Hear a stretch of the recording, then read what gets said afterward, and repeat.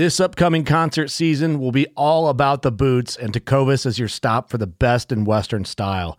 Tecovas has seasonal and limited edition offerings this spring and summer, including men's and women's boots, apparel, hats, bags, and more. All Tecovas boots are made by hand in a time-honored tradition with timeless styles that are always on trend. And Tecovas has first wear comfort with little to no break-in period. It's hard to find this level of comfort paired with this level of style.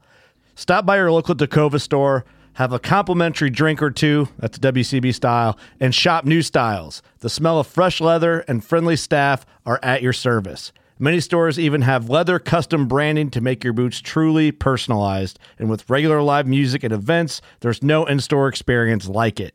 If you can't make it into a store, just visit tecovas.com. That's TECOVAS.com. They offer free shipping on all boots, as well as free returns and exchanges, and ship right to your door.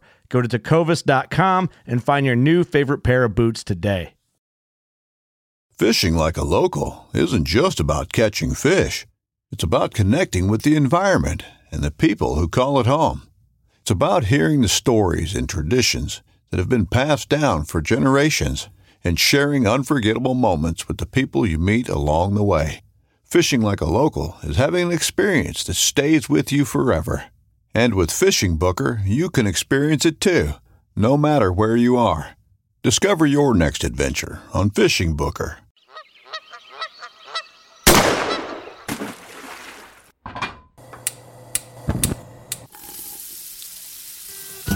Join Justin Townsend and the Harvesting Nature crew as they explore the world of cooking wild fish and game while sharing recipes, tips, tricks, and lessons learned from their pursuit of wild food. We sure hope you ate before the show, 'cause you're gonna leave hungry. This is the Wild Fish and Game Podcast. Hey everybody, welcome back to Harvesting Nature's Wild Fish and Game Podcast. You got your host here, Justin Townsend, and today we got a good group of folks on, and we're going to be chatting about a topic that has interested me for a while and is interested in growing, I think, in its attention, especially in the outdoor hunting world, so and fishing too. So excited to see that. We're going to be talking about lead-free, so lead-free ammo, North American non-lead partnership, and that of which two of my guests are members in. So I will give a quick update, and then we got Colin and Corey here. We'll see what they've been up to, and then we'll get into the nitty-gritty. You guys, Leland and Chris, please feel free to jump in, laugh, comment, question, concerns, anything while we're chatting through our updates. All good. So let's see, news for me since last podcast. So I guess I'll go into it. So doing a little bit of trout fishing at some of the lakes and rivers around here. So pretty excited about that. And been doing a lot of research on dry aging fish, and so that's what I did last week. I dry aged some trout and then turned around and put it on the grill, and I used our new soon to be released wild fish seasoning on it as I put it on the grill. Let me tell you, I was very interested in this aging process. I got it. There's a chef in Australia who's big into whole fish butchery and treating fish as meat versus looking at it as like its own separate entity. So he's like, well, if we dry age meat, why not dry age fish? So he's gotten big into that. Josh Nyland is his name if you want to look him up. Trying to get him on the podcast. So Josh, if you're listening, fair chance you may be. We'd love to have you on the show. But no, it motivated me because he does a lot with mostly saltwater fish, and because he's Australia based, a lot of fish based in Australia and that part of the world. But I was like, you know what, if you can dry age seafood, saltwater fish, goodness.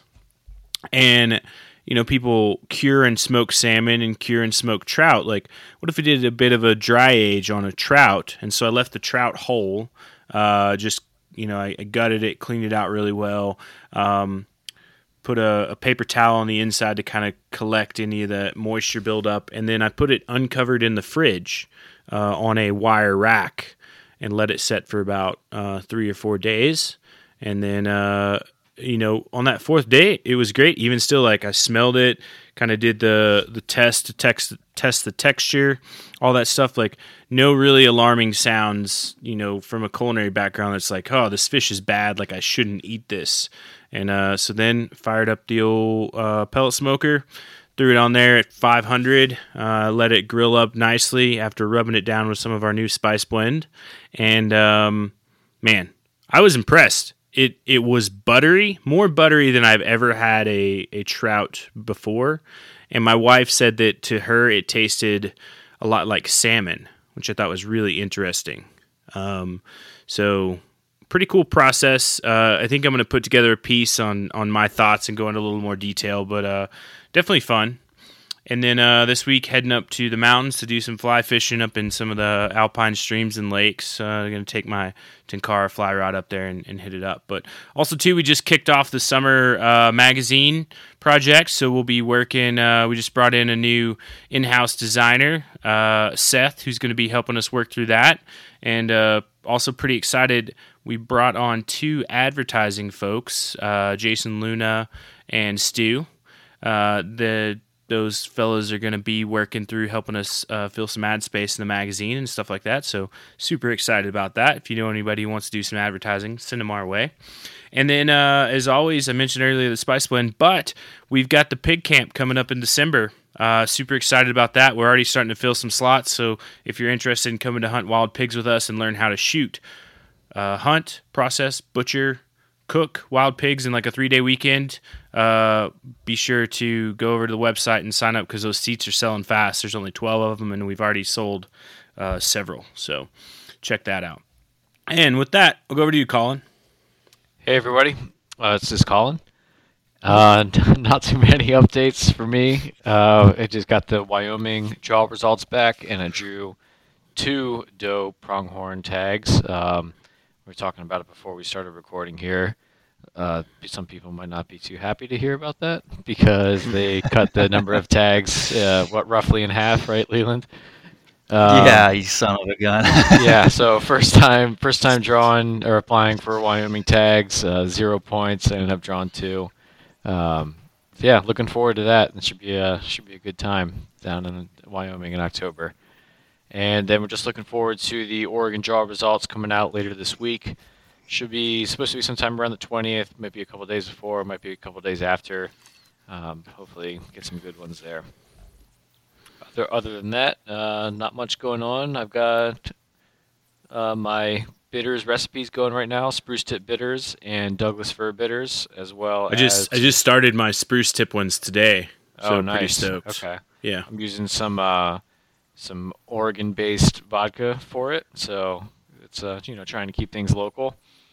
Nice. And I got some spruce tip syrup going too in one of the windowsills. So yeah, looking to see how those turn out. Hopefully make some good cocktails. Yeah, sounds like the recipe for old fashions to me. Mm-hmm. That's the point. Not everything needs to be a seasoning. Sometimes. Yeah, for sure. Well, yeah. I was just thinking that there's a great little distillery in Portland that makes some really nice whiskeys. That Stone Barn Distillery makes some really nice kind of small batch whiskeys that would probably go real well with the spruce tip bitters. Ooh, that sounds good. Good. We had this is a recipe taken from a guy that we met at Rendezvous just a few weeks ago, and he made some cocktails after I think it was like the bonfire night or something. Yeah, they're pretty fantastic. Yo, we were hanging out that night, and you guys didn't invite me to join you for your cocktail. It wasn't my invite to give. It wasn't my invite to give. Yeah, I might be a little late on the spruce tips though. They have I don't know if you'd call them bloomed, but they've opened up a little bit, so they're not like the real compact little ones. So we'll see. I was looking at the same thing, and so I was looking on the Forager Chefs on his website. He did like a little review on spruce tips, and he was still using like the fully opened ones. And so I went yesterday, and I'm in the same boat as you. They're a little later, but they're still softer than the like the still full soft, grown one. Still very bright green. So that's what I'm banking on. But the Douglas fir ones are really nice too. Very soft, almost like feathery. And they have a little bit different smell too. So I thought about combining them, but I kept them separate and see how those turn out too. Same recipe, same other spices in them, just slightly different flavor. I'm excited to hear how that Douglas fir one came out. So I did the blue spruce and white spruce. Okay. But Jamie Carlson is who you mentioned earlier. So actually I'm working to get Jamie on the show, hopefully here very soon when we talk about wild cocktails, which I think is a fascinating topic. Because he opened my eyes this last rendezvous. I was just like, holy smokes, this is great. I mean, we can talk about meat all day long, but where it really gets interesting is the other stuff, right? The cocktails, the syrup. Yeah. And Corey, what do you got going on for updates? It's been a minute. Yeah, I've been kind of MIA the past couple months. I had a pretty good trout season in PA this year. Caught some nice fish, and then starting to get into bass season here. Haven't got out too much though. But the reason that is I ended up with a Brittany. So I now have a Brittany puppy that I'm trying to train to become a bird dog. So we'll see how that goes. First time trying to do that. And as I'm sitting here talking or listening to you guys talk, he peed on the kitchen floor. So if I don't answer your questions, it's because I run in to get him to do something. But it's a slow process so far. But he's a good puppy, and I'm excited to hunt with him. One of my good friends got one of his litter mates, so we've been trying to train together. We went to a bird dog club, learning different techniques and stuff. So I'm really excited to get him out this fall. Is that where is the bird dog club? That's where a bunch of bird dogs hang around and eat kibble and talk about all their hunting days. Exactly. Yeah. How'd you know? But just a guess. Yeah. So they have. So what's good about the bird dog club is they have homing pigeons. So you can use the pigeons for training, and you don't have to have, your own coop. And then they have the electronic launchers, and they have the acreage and everything, all the tools you need to do the training. And it's 20 minutes up the road. So it's pretty cool. So I'm hoping to take advantage of that. And since my friend has a pup the same age, we can learn together, figure it out together. So hopefully this fall I can get on some birds. We have in PA they stock pheasants, so they stock pretty heavily in my area. But then we also have a grouse, ruffed grouse season. Although the population's declining a little bit, so the season has been shortened the past few years. I think it might be only a week or two long now, but just getting out there with the dog and getting in the woods, I'm really looking forward to. And then just bought my hunting license for PA. What was it, Monday? And being a PA resident, you can hunt from September to February for $150. I got 5 doe tags, a buck tag, pheasant tag, archery tag. I love those whitetail populations, don't you? Migratory bird tag, all that fun stuff for $125. So, hoping to fill the freezer.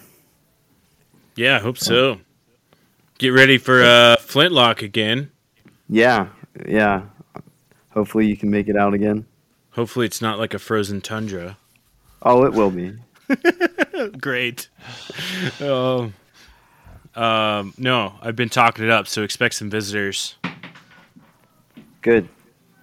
I gotta get the gun fixed, and so that we have that extra gun. Nice. Cool. Well, no, glad to have you back. Glad you're able to break away from the dog. If you need to pause to go take a potty break, we totally understand. So I have to take elk breaks with mine because there was just an elk in my neighbor's yard and my dog was barking up a storm at it. So yeah, I understand. That's Court. awesome. Well, let me briefly introduce Leland and Chris. So Leland Brown is the Oregon Zoo's non-lead hunting education coordinator and a lifelong outdoorsman. And Chris Parrish is the president and CEO of the Peregrine Fund. So welcome, guys. And a lifelong outdoorsman. And a lifelong outdoorsman. Welcome both to the Wild Fishing Game podcast. So if you guys want to tell us a little bit about yourself, I guess you guys can decide who wants to go first. Sure, I'll start off since I got introduced first. That tells you a little something about who's really the important one around here because they always leave the best for last, right? I work for the Oregon Zoo. We'll start from the beginning. I grew up in New Hampshire, so not far away from Corey there, up in the North Woods. Got a degree in environmental biology, got a job doing invasive species removal in the Channel Islands off the coast of Southern California. Nice. San Clemente. So spent three years out there doing some protection work around some endangered bird species. Got a job up in Central California around Salinas, Hollister, down there at a national park doing feral pig removal stuff.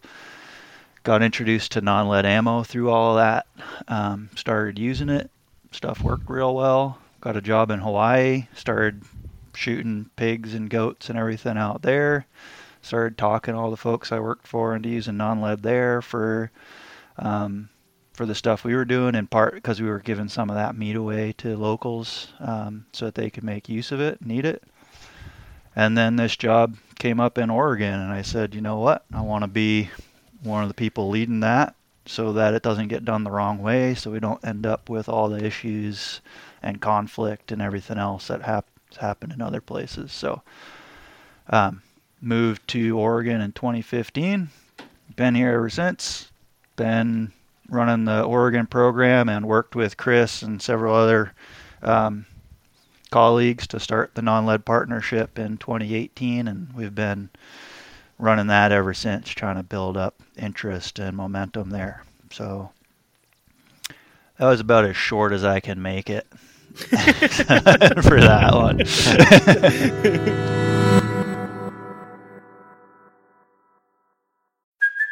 Hey, it's Kaylee Cuoco for Priceline. Ready to go to your happy place for a happy price? Well, why didn't you say so? Just download the Priceline app right now and save up to 60% on hotels. So whether it's Cousin Kevin's Kazoo Concert in Kansas City, go Kevin, or Becky's Bachelorette Bash in Bermuda, you never have to miss a trip ever again. So download the Priceline app today. Your savings are waiting.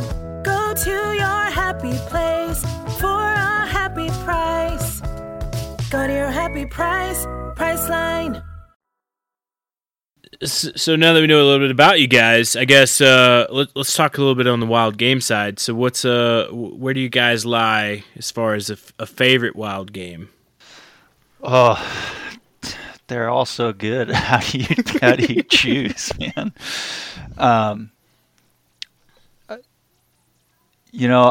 tend to be partial these days towards whatever's on top of the freezer and whatever I can experiment with, which is, the easy kind of soft way out, right? It's like, oh yeah, but really it's part of that's the fun, right? Is playing around with it and trying to get whatever you've got available to really taste the way you want. It's all good. Growing up in New Hampshire, my favorite introduction to game meat was moose, and there's still a soft spot in my heart for that, just because it was some of the first game meat I ever ate. These days, elk and blacktail are kind of the staples for me, so that's what I go with most of the time. Not a huge bird hunter, but I'll tell you what, the turkeys I shot last year, I didn't get out very much this year. I didn't get one, but I can make some real damn good turkey. So that's tough. Yeah, it's too hard to pick one. I just can't do it. It's like I try to, and then I go, oh, but what about this one? That was so good when I made that, or this thing was real tasty.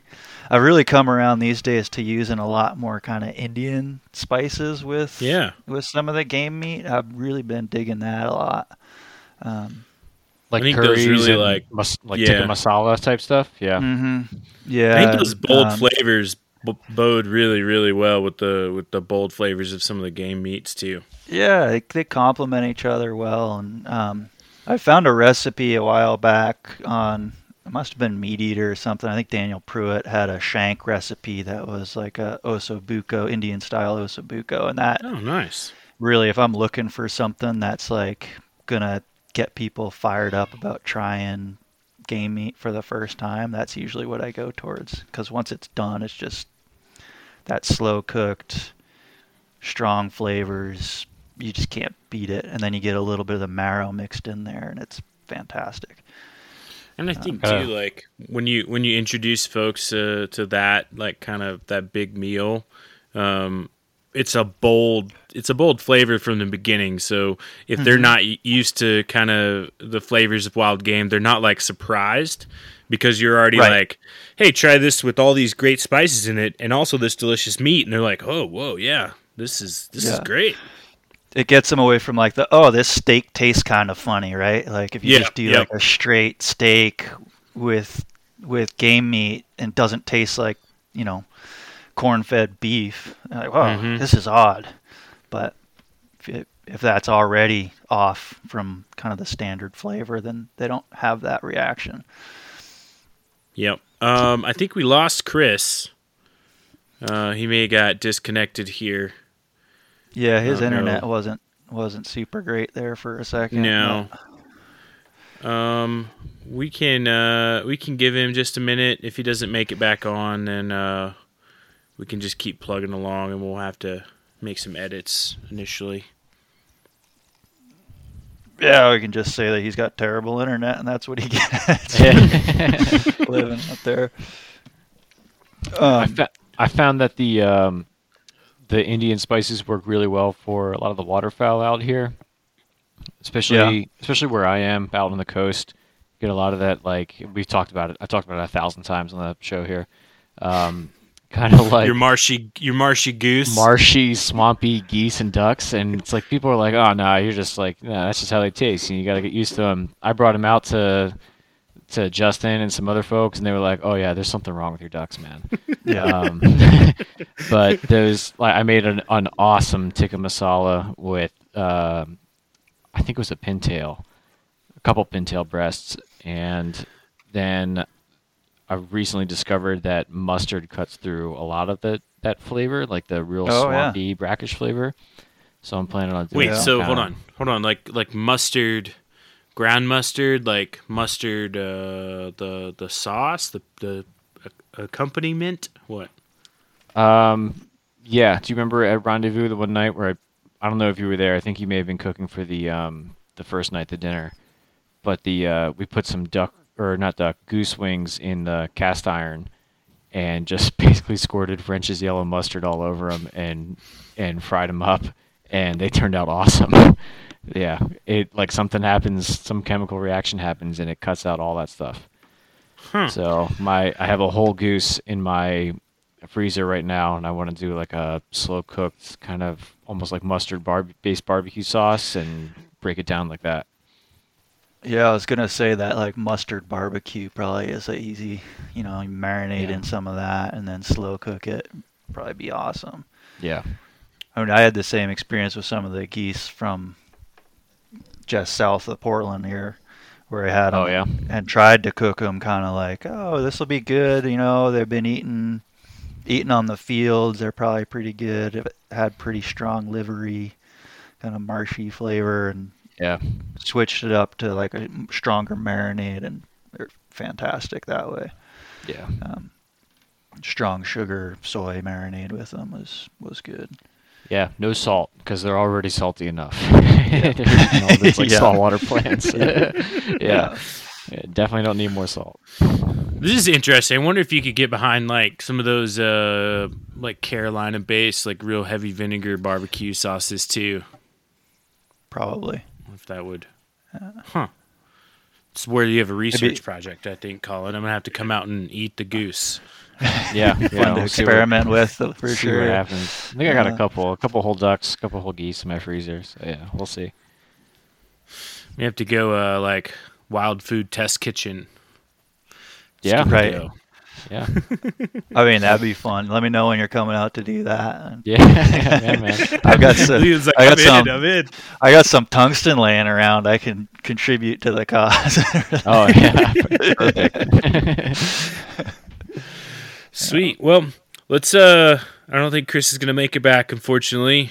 So He was trying. He it looks like he just got back onto the Google Doc, but I don't know what that means for getting back into this yeah. form. But Well, I guess. well. What do you got working next, recipe wise, Leland? What are you thinking? I don't know. I just came back. My wife and I were in Europe for my brother-in-law got married, so I just got back last Friday from 2 weeks over there. So I'm like so behind with stuff that we don't even have anything in the fridge yet. And it's like we've been doing like one day at a time trying to get stuff figured out. So I got to sit down one of the next couple of days and actually take a look at what we got in the freezer and start making some plans. Nice. But Yeah. Still got some elk left that I got to get through. Still got some turkey legs. I got to figure out what I plan on doing with those. So that's kind of next on the list of looking around and seeing what I come up with. I did like a cassoulet with the turkey legs, yeah. and thighs and wings, and man, it came out really, really good. Yeah, that sounds good. I'll have to take like a look the- at that. Bacon and beans, and oof, Mm-hmm. it's good. So, all right. Well, yeah, I'm not sure Chris is gonna make it. Bummer, but.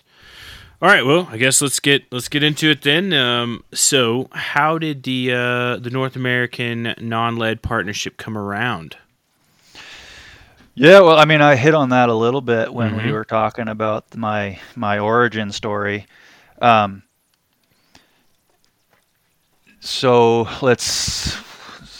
2010 or so, I got hired to do that feral pig project down in Central California. And as part of that, they basically said, hey, if you want to shoot pigs, you got to do outreach. Because around that time, California had recently passed the laws requiring non-lead ammo in a portion of the state. Mm-hmm. And I really didn't want to do outreach, but I also really wanted to shoot pigs, so I started doing outreach. And that got me down this path, right? I started doing this removal project, started shooting pigs with non-lead, getting a lot of experience using it, doing a lot of testing, and then doing a bunch of outreach around this and talking with folks and figuring out what kind of information they were looking for. And in doing all of that, I also got to know some of these other folks like Chris and a few of our other partners. And then I left because I didn't want to do just outreach. I wanted to be shooting stuff. And the Feral Pig Project came to an end. So I moved to Hawaii and was there for just under 3 years. But then when I moved back to Oregon, one of the first things I did was reach out to all these guys that I'd worked with before and say, hey, what's going on? Like, are y'all working together still? You talking? What's the plan? What are we doing? And pretty quickly we all started talking about the need to kind of do a bigger kind of continent-wide effort because these one-offs, Chris working in Arizona and with Utah to do stuff there, me working in Oregon, some of these guys trying to deal with all the blowback around the laws that got passed in California and share good information with people down there so that they could be successful. We're all running into the same problems, and there's like, how do we build consistency out? And that's where the idea of the partnership came from, is how do we create an organization where, as these conversations happen, we can help people through this process in what we feel is the most effective way, which is working in cooperation with our fellow hunters and anglers here or there, but we mostly focus on hunting these days. In having this conversation and working with the state agencies, working with the hunting organizations, working with the hunters themselves. And so that started 2015 and took a couple of years of work and effort and talking and planning. In 2018, we launched the partnership with a number of partners that we kind of had already built up over the years, including Arizona, Game and Fish, Utah Wildlife Division, Oregon Department of Fish and Wildlife, and now we're looking at across the country, across the continent, Canada and U.S. We've got something like 44 partners, I think, at this point, all hunting kind of based organizations, few landowners, mostly hunting conservation groups, things like that, and the co-founders being, the Oregon Zoo, Institute for Wildlife Studies, which is the outfit I used to work for down in California, that's still running a lot of the outreach down there, and the Peregrine Fund. Kind of kicked it all off and been going ever since. Man, yeah, I'm looking at your guys' partners list, and it's quite a good group of folks. A lot of people doing a lot of good work across the country too. Yeah, and the big thing for us is we're all about keeping hunting strong, making sure that hunting continues to be one of the leading voices in conservation. We really feel strongly that the choice in ammunition is a really strong way to continue that, to make sure that when we say one shot, one kill, we're guaranteeing that as much as possible, because the remnants of our bullet are going to have zero impact on anything else. I think and that's just good stewardship, right? Yeah, I think that's a good point you brought up, is like that one shot, focus on the one shot, one kill, but also too with the ammo selection, and I think that being, both of those being pretty key features in my mind, is sort of like talking points, I guess, and maybe you guys experience different. No, man, I think that's true. I mean, like, if you think about it, every single one of us, when we're choosing ammo and choosing to squeeze the trigger, we're looking to be as efficient and as effective as possible on that animal.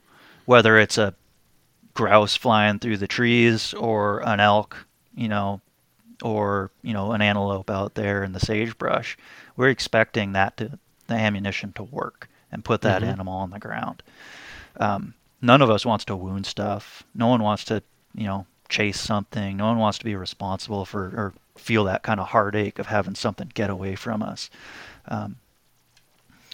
At the same time, there's some other stuff happening that we didn't know about for a long time, right? If we talk about weight retention on our ammunition and performance, bullets are losing 20 to 40% of the weight. It doesn't just disappear into thin air, right? It ends up somewhere, and it ends up along the path of that bullet from point of impact till point of exit. And there's a lot of good research now that really documents this well.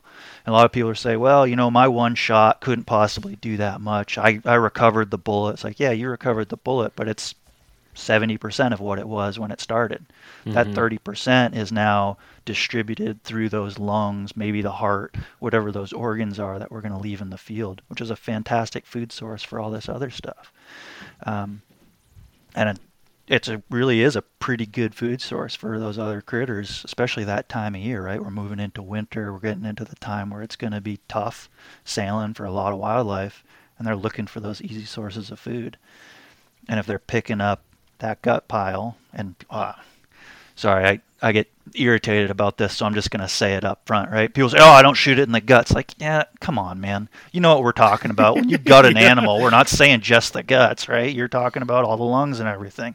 So don't give me that. Like, you know what I'm talking about. You're just being, you're just being a bit of a twerp about it, to put it lightly. Trying not to curse. I'm trying to,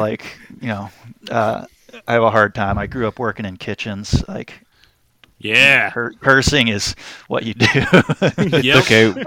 We'll dub something over them that's more offensive. So, perfect. Yeah, really make sure my boss listens. We make sure I do real well at the zoo.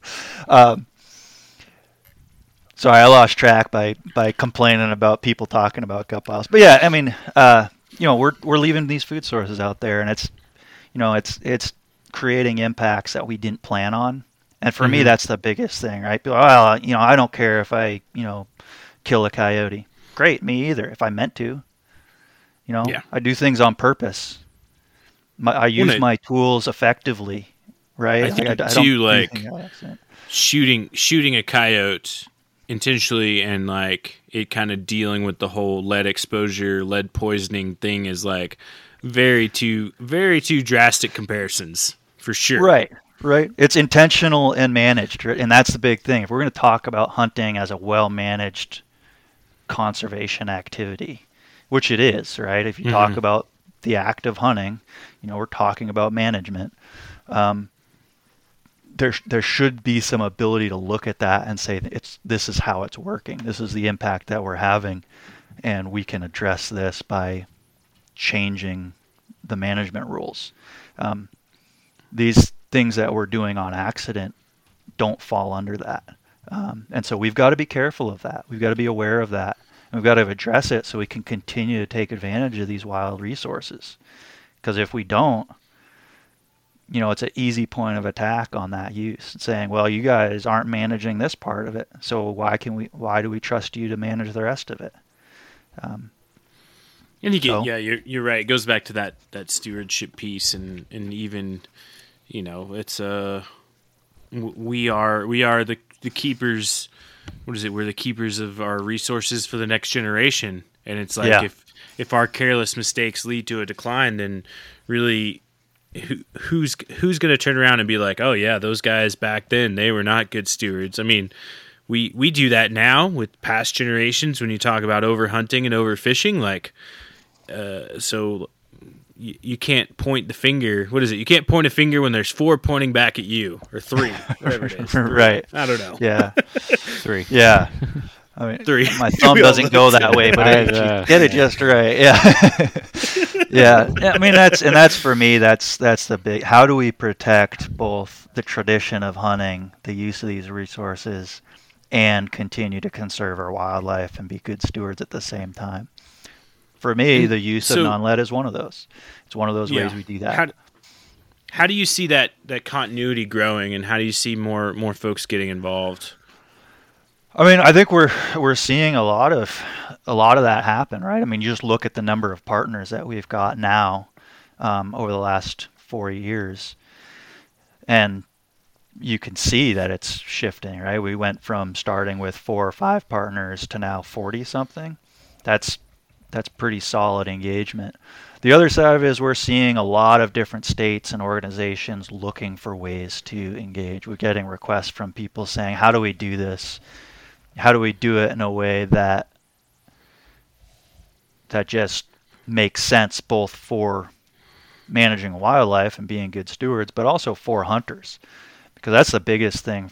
One of the biggest things for me is I do not want this to turn into something that disrupts our ability to hunt. I want it to be something that continues to build and support our ability to hunt. And we're seeing that happen, right? And you get a lot of folks, even just invites to these podcasts, right? I mean, 5-6 years ago, getting an invite on a podcast like this wasn't really happening, right? People weren't having the conversation. People may have been aware of it, but there was no real way to have that conversation. There wasn't anyone to talk to for a lot of time.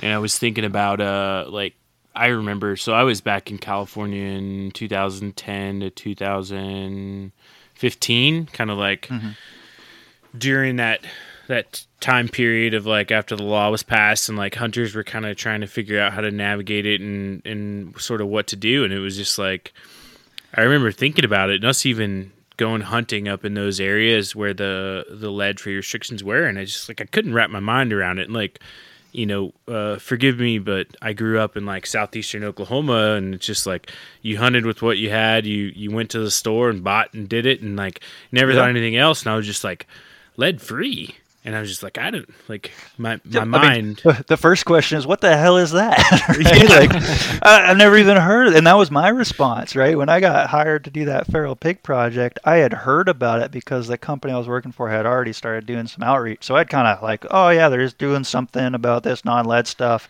but I didn't know what any of it actually was. Like, I didn't have any idea who the manufacturers were. I didn't know what the bullets were. I didn't know where I could get them. I didn't know any of that stuff. So I started. I didn't know how they worked. I said, look, man, I'll consider it, but I need to see the evidence. I need to see the papers, the science that documents that this is an actual issue, because I'm not going to get involved in something that I don't think is real. And so I started reading it, and I was like, crap, how did I not know this? You know, I was a professional wildlife biologist whose job was to shoot and kill animals. You know, that's a standard slightly above, you know, your public hunter who just is buying a tag and going out and obeying the laws, right? I should have been at a higher standard, and I didn't know it. So the expectation that your general hunter buying a tag would know it, it's not possible. It's a flawed ideology, which, you know, and we got to talk about California a little bit, right? Like, you got to remember that CDFW didn't pass that law. You know, everyone's like, oh, it's the Condor folks. Condor folks didn't pass that law. What happened is people did some research, Chris being one of them, did some research, published it, and then some kind of other groups that I won't name went to the legislature and said, you guys have to do something. Here's this research. Well, the researchers were saying, wait, don't do that, and got a law passed that forced CDFW to do something. And then it happened again in 2013 for the statewide stuff. Was that the right thing to do? I don't really think so. I think we could have had a lot of success by talking with our fellow hunters and saying, hey, man, we're finding some stuff out. Let's talk about how we solve this problem. I think maybe it created some unforeseen issues, or maybe foreseen issues, however you want to think about it, from whoever's perspective is presenting it, and maybe kind of slowed down that movement. Because I think you're right, and like from a hunter's perspective, like those conversations, especially with biologists and law enforcement folks, like those matter. Yeah. Yeah, for sure. The other side of the aisle, it's like, if you're telling me I have to do this and you're not giving me an option to opt in, like, it automatically makes me kind of question everything. Yeah, well, I told you I grew up in New Hampshire, right? You know the state motto in New Hampshire, live free or die. So, you know, that gives you a little idea about where I generally come from with the idea of doing a whole bunch of regulation before even talking about it. So it's like, that's just not the way to go about it. And yeah, I mean, I listened to your guys' previous episode with John McAdams, and he mentioned that, right? Saying, you know, hey, I don't really have an issue with non-lead bullets. They work pretty well. I've used them quite a bit. I think they're effective. But you tell me what to do, that I have to do something, and I immediately get my hackles up. And it's like, yeah, no kidding. Like, who doesn't, right? If you're hanging out, having, you know, doing what you believe is right, and someone tells you, oh, you can't do that anymore, and doesn't give you any real reason why that you understand, it's not coming from someone you trust, why would you be like, oh, yeah, okay, that sounds great? It just doesn't work that way. No one works that way. I sure as hell don't work that way. So, so through the work that you guys have been doing with the non-lead partnership, and then, of course, all your partners, as we look at like this kind of trickle down, do you think the road's kind of getting smoothed out a little bit? I think it is. I mean, it's not easy. Don't get me wrong. Like, things aren't easy still. I mean, you still run across a lot of people. All you got to do is go on any forum and read a forum discussion around non-lead ammo, and you can see all these different opinions. But I think in person, especially, like when we go and we talk to these folks, like we'll do these workshops, we'll come in, we'll present what we know from the science, what best available science is telling us, how we understand how these exposures are happening, why we, the evidence is pointing towards ammunition as the source, what the potential impacts of that are, what the research is telling us there, and then what the options are that allow us to be effective hunters, but also, avoid those issues. Pretty consistently, we get, real positive response, and often from folks who coming in were pretty negative about it, and we're like, this is an anti-hunting bunch of bull. All you got to do is talk to Chris and me for 10 minutes, and we're not anti-hunting, right? I mean, like, I'm all about going out there. I just want to make sure that we're doing it in a way that protects it long term. Sure. You had mentioned some of the research. What's kind of some of the research that you guys see supporting? Yeah, I mean, the basic is, right, I mean, it's documentation of weight loss from ammunition and where that weight loss ends up. You're seeing on average in both, controlled testing and when you're looking at, field testing of ammunition, when you shoot an animal, you can x-ray it, and lead shows up really well in x-rays, right? Because it's a heavy metal and it reflects all those x-rays right back. It's a bright white spot. So you x-ray stuff and you count, and you see how many fragments are there. And on average, you're looking at over 100 fragments per bullet from a lead core bullet. And that doesn't really seem to matter too much. I mean, it varies depending on bullet construction, some more, some less. But even bonded bullets, consistently, you're seeing some of that weight loss happening. And, you hit bone, that's going to increase. You have a close shot, that's going to increase. It's further away, you don't hit bone, it's going to decrease. So you see that variation happening. On the other side of that is, where's that end up, right? You do these testing and you x-ray whole animal, and then you x-ray, the gut pile and the lungs and all that, and you see, hey, a lot of these fragments are ending up in the things that we leave in the field. So it's not just lost soft animals, tissue, right? Yeah. It's the animals, when we're successful in leaving that source behind, we're still leaving that for other scavengers to feed on. And then the next step, of course, is, okay, well, is that actually having an impact on those animals? So they do blood testing, and they do blood testing across the year. And they say, okay, well, in the spring and summer, we see reduced levels of lead exposure, but all of a sudden, as these carcasses or the remains of animals are in the field, we see lead exposure rates going up, and they're going through the roof, and they match pretty closely with the number of carcasses on the ground. So there's been multiple studies looking at that, saying, hey, spring and summer, not much exposure. Fall, winter, when those carcasses are available, ton of exposure at really high levels of exposure. And a lot of this is done in eagles and ravens. They tend to be kind of the focal species a lot of times. California condor is another one, because they were so closely watched as an endangered species. Mm-hmm. Every bird was being tested. They got a lot of kind of baseline information there saying, hey, this is a potential source of exposure, and then expanded that across all these other species. It's a great study out of Quebec looking at moose harvest, and basically they looked at ravens' blood levels in this population as they captured birds, and saw at the start of moose season levels of exposure are pretty low, but as they climbed, or as the number of carcasses climbed through the season, right? You go through the season, you get more and more animals on the ground, you saw a corresponding increase in blood lead levels in those ravens, in that raven population as they captured birds. Then they also did the isotope studies, and the isotope studies showed that the type of lead matched the type of lead used in bullets, and did not match the type of lead used that was remnant from like leaded gasoline and things like that, which would be in lichen and soil. So as lead levels climbed, the isotope in the blood changed to match. When higher levels of exposure in the blood change to match the type of lead that's recycled lead used in bullets.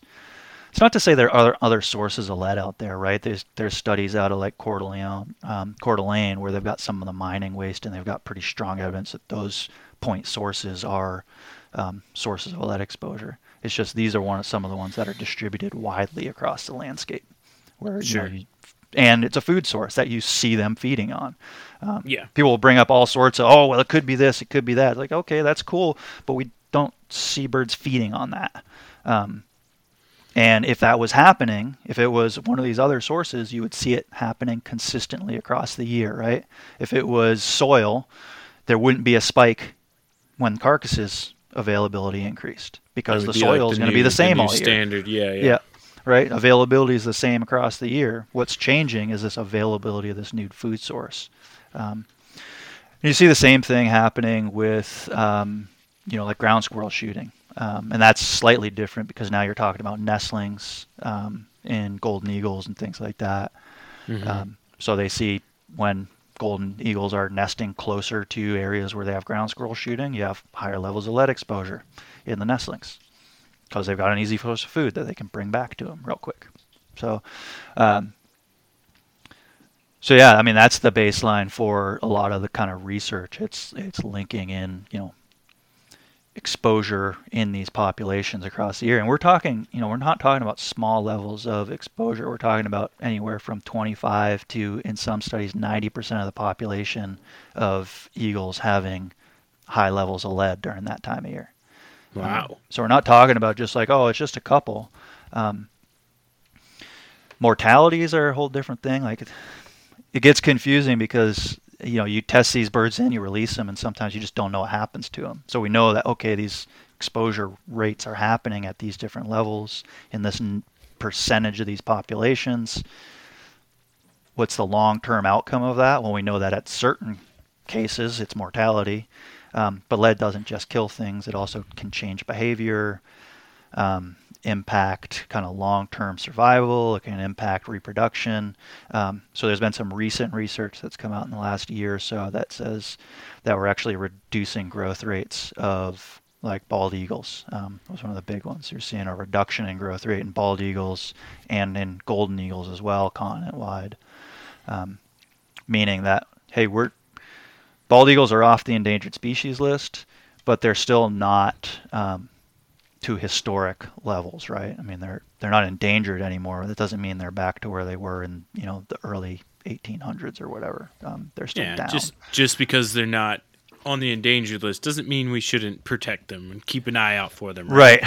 And I'm a little concerned in part because there actually are laws protecting bald and golden eagles outside of the Endangered Species Act, and I'm worried that at some point, and I worry sometimes about talking about this, but it's important for us as hunters to realize is some group's going to use that to sue. There's just the way, it's the way some of the model of some of the environmental groups is to litigate, to create the change that they're looking for. And if they're able to make a legitimate claim that we're having these negative impacts through our hunting ammunition, that's a problem for us as hunters. And so I think that leads right. to like a larger like California scenario all over again, right. where the hunters as conservationists are leading the charge. It's now there's going to be more of those negative impacts, across the board. Right. Nobody's going to have a choice. Right, and it doesn't give you that. If I think about this, what I'm thinking about a lot of the time is how we're presenting hunting to the non-hunting public. I just saw something today. I was in a meeting about an anti-poaching deal happening in Oregon, and they were presenting on some of the support numbers for hunting. And you got like 85% support for hunting in Oregon, which is pretty damn good for a state a lot of people look at and go, oh, there's a bunch of liberal tree huggers over there. The 85% solid, right? But it's easy to have that eroded away.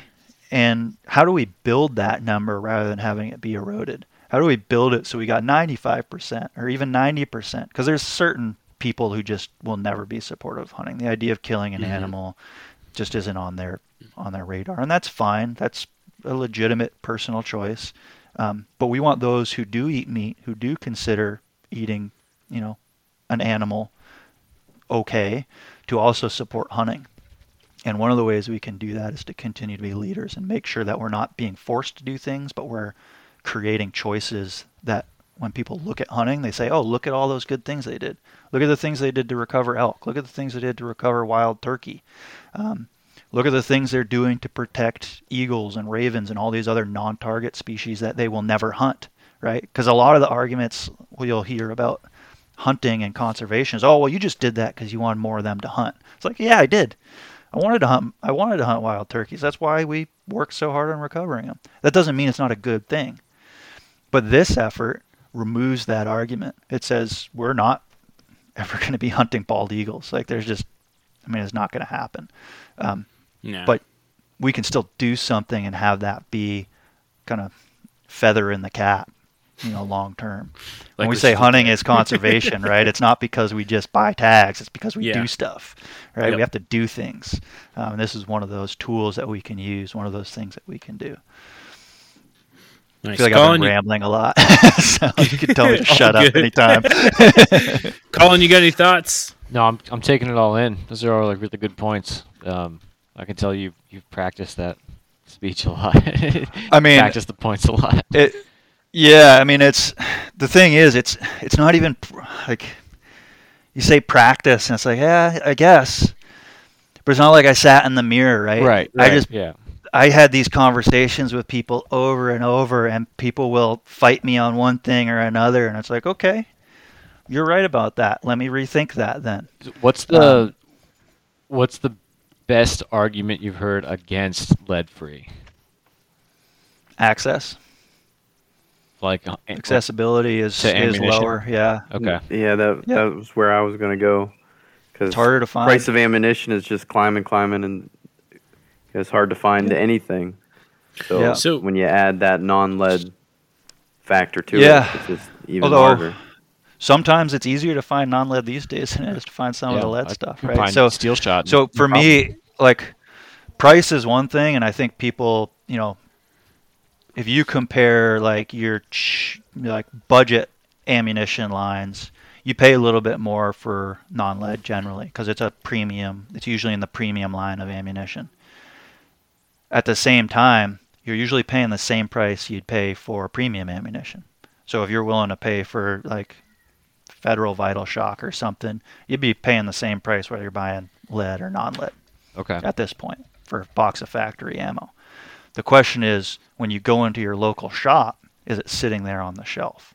Right. And that's a real challenge because depending on the shop, it may or may not.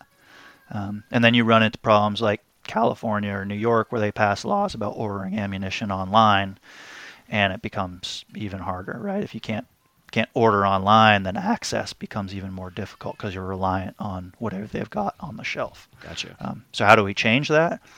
I don't know. It's a bit of a catch-22, right? Because manufacturers will always tell us, hey, we'll make what people are buying, and talk to people and they say, yeah, I'd love to try it, but I can't find it, at the local shop, so I'm not buying it. I just buy what they've got. It's like, well, which one comes first? Right. I don't know. That's some of the stuff we're working on through the partnership is trying to support folks through that, make sure manufacturers are supportive, aren't actually losing business, making sure retailers have folks who are going to come in and buy ammunition, all of those different things. It's not an easy thing. There's no denying that.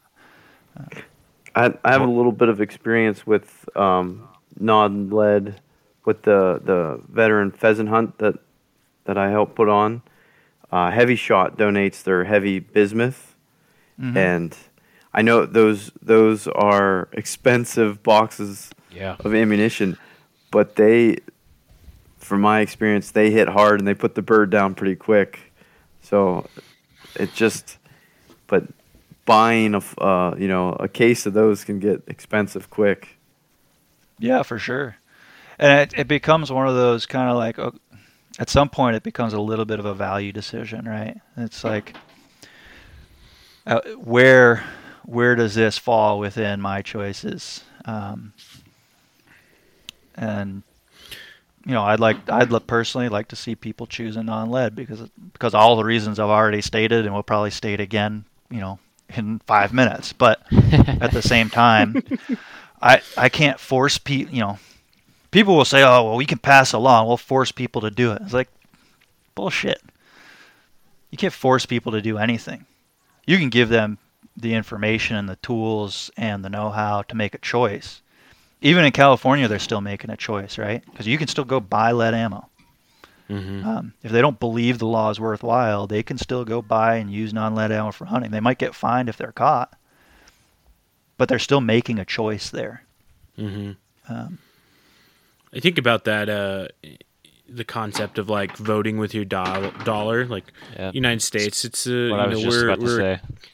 We're a capitalist country, and you support the businesses you support, whether you realize it or not, with your money. And so, if you go and you're purchasing non-lead ammo, then you are in fact supporting that form of conservation and the movement of non-lead. If you go out and in a conversation you tell me, no, like non-lead's great, it's I definitely believe in it, I'm with the values that movement supports, and then you go out and do different, then you're not supporting it, not in the way that you should be. No, but I mean, I also want to be really clear. Like, there's ways to help that don't involve using non-lead, right? Folks in Arizona for the last over a decade at this point, and I wish Chris could be here because he could tell you all about this. But they've got voluntary programs on the Kaibab Plateau deer hunts where they've got over 80% participation for over a decade, and that's either using non-lead or packing out the entire animal, including all the organs. And people are packing these organs into trash bags and carrying them out with them. You want to talk about dedication to conservation? Yeah. Someone packing their gut pile into a trash bag and hauling it out. I'm not doing that. It's way easier for me to use non-lead bullet, and they're effective and they work well. I'll just do that, man. But these guys, these guys and gals are doing that. And if you can't find non-lead ammo, that is an option. That's something that you can do. It's way harder in my opinion, but it's definitely something that you can do. The only problem for me with that is, if you happen to have one of those bad days where you end up wounding an animal, now you still have some issues there. Or, the other side of that is you're not leaving that resource now for all the other critters out there. Yeah. I didn't even think about that. Wow. That jogs my memory. I have heard of people packing out the organs before, and I forget where I heard it. It must have been a couple of years ago. I'm trying to think. There's it's a lot harder to do with elk, though, is the problem, right? Oh, mule deer you can pull it off. You try to haul out an elk gut pile or a moose gut pile or a bison gut pile. 100 pounds of not solid stuff just floating around in a trash bag. Yeah. That thing's going to be all over the place. Yeah. Try carrying a trash bag full of water and see how it works out for you. Yeah. Yeah, exactly. I was just thinking about, there's a military base in Florida that's got a big bombing and air reserve range. And Eglin. Is it Eglin? I forget do you remember what the name of the specific area is? Oh, the one that we were looking at? Yeah. I forget that one. Eglin's down by south of Miami. Yeah. I can't think of the name of the exact place, but that's what it if you hunted deer out there, you had to take the whole deer out, and they had a specific processing station, and you had to discard the guts while you were there, and it was very regulated, and you couldn't leave them in the field, and I'm wondering if that definitely was in line with that regulation, or if there was something else. Yeah, I mean, I don't know. Chris has been doing some work with different DOD folks. They've been working out on White Sands, doing some of this documentation of scavenger use of these kind of these remains, and they're really popular with scavengers again, right? Like golden eagles, all these things. You're getting a lot of animals coming in and feeding on one gut pile. We did the same thing on Zumwalt Prairie Preserve over in Northeast Oregon when we were out there. We shot an elk, threw camera up on the gut pile. I mean, I think within 2 hours we had several ravens and several immature golden eagles on it feeding. And this one was shot with a non-lead bullet, but it was really a solid demonstration of the kind of potential impact you can have, because you're not talking about one animal. You're talking about a lot of different animals coming in and feeding on this. They had there was a bear sitting on it for 3 days chasing coyotes off it. It's pretty entertaining to watch. But it's, we don't see a lot of impact on bears. We don't see a lot of impact on coyotes. Part of it's like, are people even looking? We didn't know about a lot of the avian or, the bird stuff until we started looking at it. People have done a little bit looking at bears and other things, but digestive systems are different. Risk is lower because of the digestive system. So there's a lot of different things going into that. Justin, and then it was I'm curious. Avon Park. Avon Park, yeah, that's it. Google food. I'm I'm curious too. Like I've seen mentioned in places, about fishing as well, and like the use of lead and fishing and all that. Have you guys seen the results of that? Yeah, and even that, right, seems to come back to bird species is what seems to happen mostly. So if you look like up in the Northeast, right, you look at Maine, New Hampshire, Vermont, I think even Massachusetts, I'm not sure what other states in there, but they were seeing close to 60%, I think it was, of common loon mortalities being from lead exposure from fishing weights. And so they actually, that becomes, hey, you've got that much of mortality being caused by an anthropogenic source like fishing weights. The agencies have to do something about that. It's just they don't have any way to avoid but passing regulation there. So I think you're actually required to use fishing weights under an ounce, have to be non-lead up in those areas. That's not something that, as a partnership, that's not our role, right? We don't have that regulatory authority or responsibility. We're here to provide best available information about what the science tells us, try to look at what the tools are that we can use, work with those agencies or, the hunters and hunting organizations to come up with we think a lot more about best practices rather than regulation, kind of from our side, is like, what's the best way that we continue to hunt, be successful, and what are the tools that we have available to make sure we are avoiding these, conflicting impacts with what we want to accomplish. Sure. No, I think that's perfect. So you see it other places too. I think like trumpeter swans, you see some of the fishing weight stuff. Again, for me, a lot of it is how do we talk to people about ways that we can address this? Yeah. Make it work. Yeah. So I think unfortunately we're starting to wind down on time. Definitely a good conversation though. But what's a good way for people to get in touch with you guys if they want to get involved?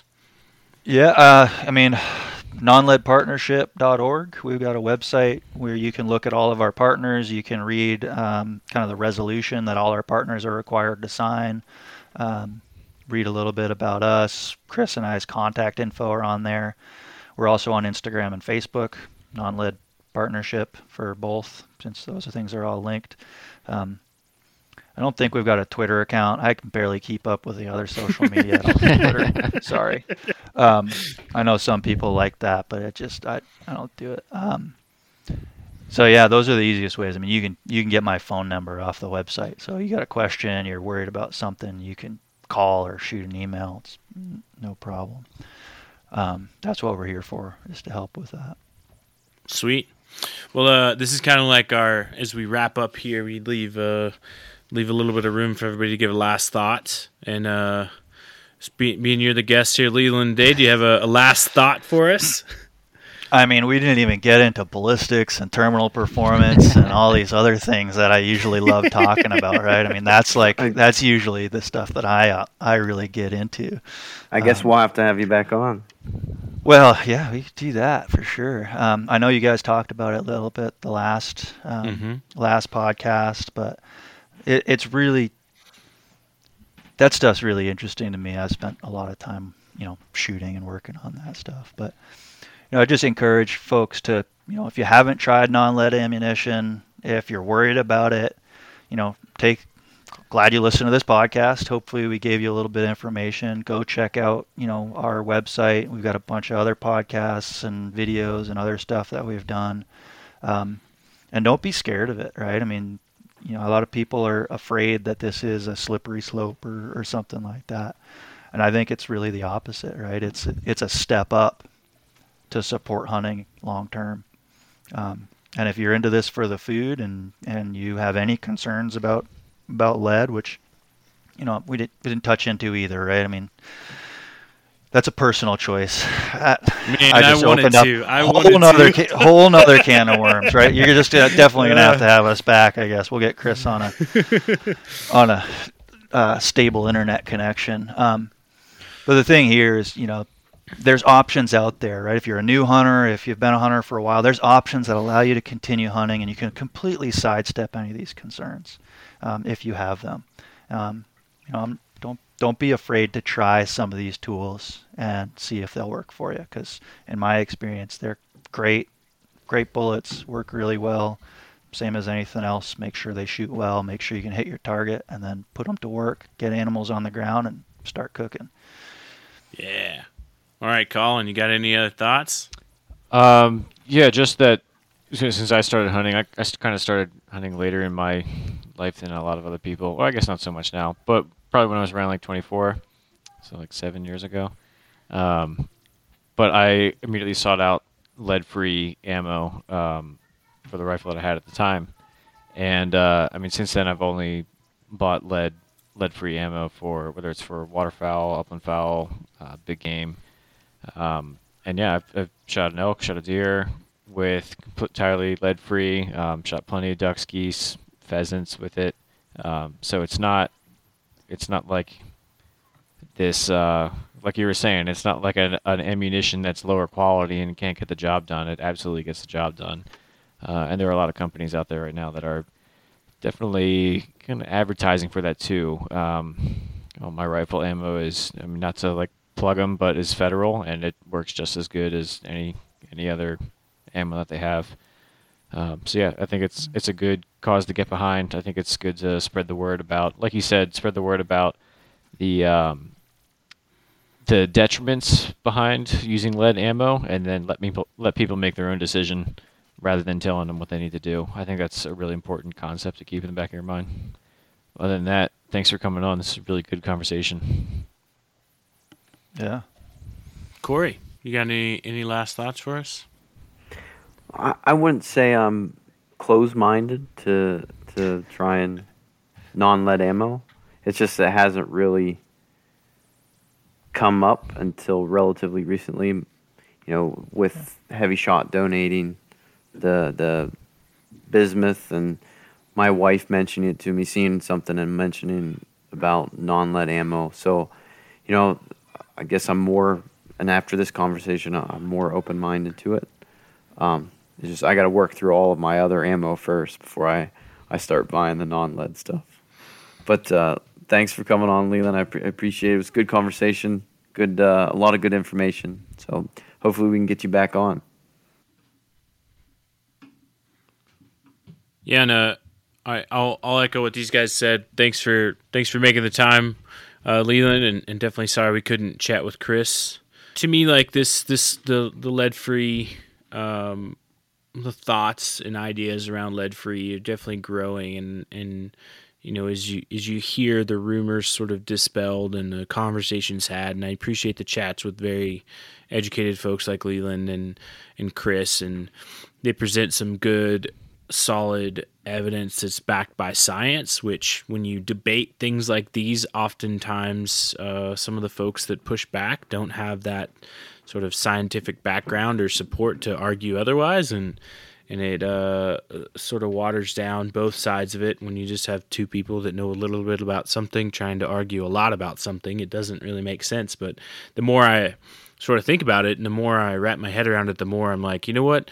I definitely need to be more conscious. And it went back to sort of what we were talking about at the very beginning of like being good stewards and understanding your impact beyond just that single animal. And, as a hunter, I don't want to hurt an animal beyond like what I need to do to harvest it. Like I don't want to see detrimental effects. I don't like shooting animals with younger that have, cubs or fawns or anything like that, for the undue hardship it creates. Same thing when you think about scavengers and other animals that are feeding on it. And we didn't get to touch on it, but I want to have another podcast on it about the food consumption side from a human perspective in lead. Like, there is not a lot of support out there that shows it, but there is some.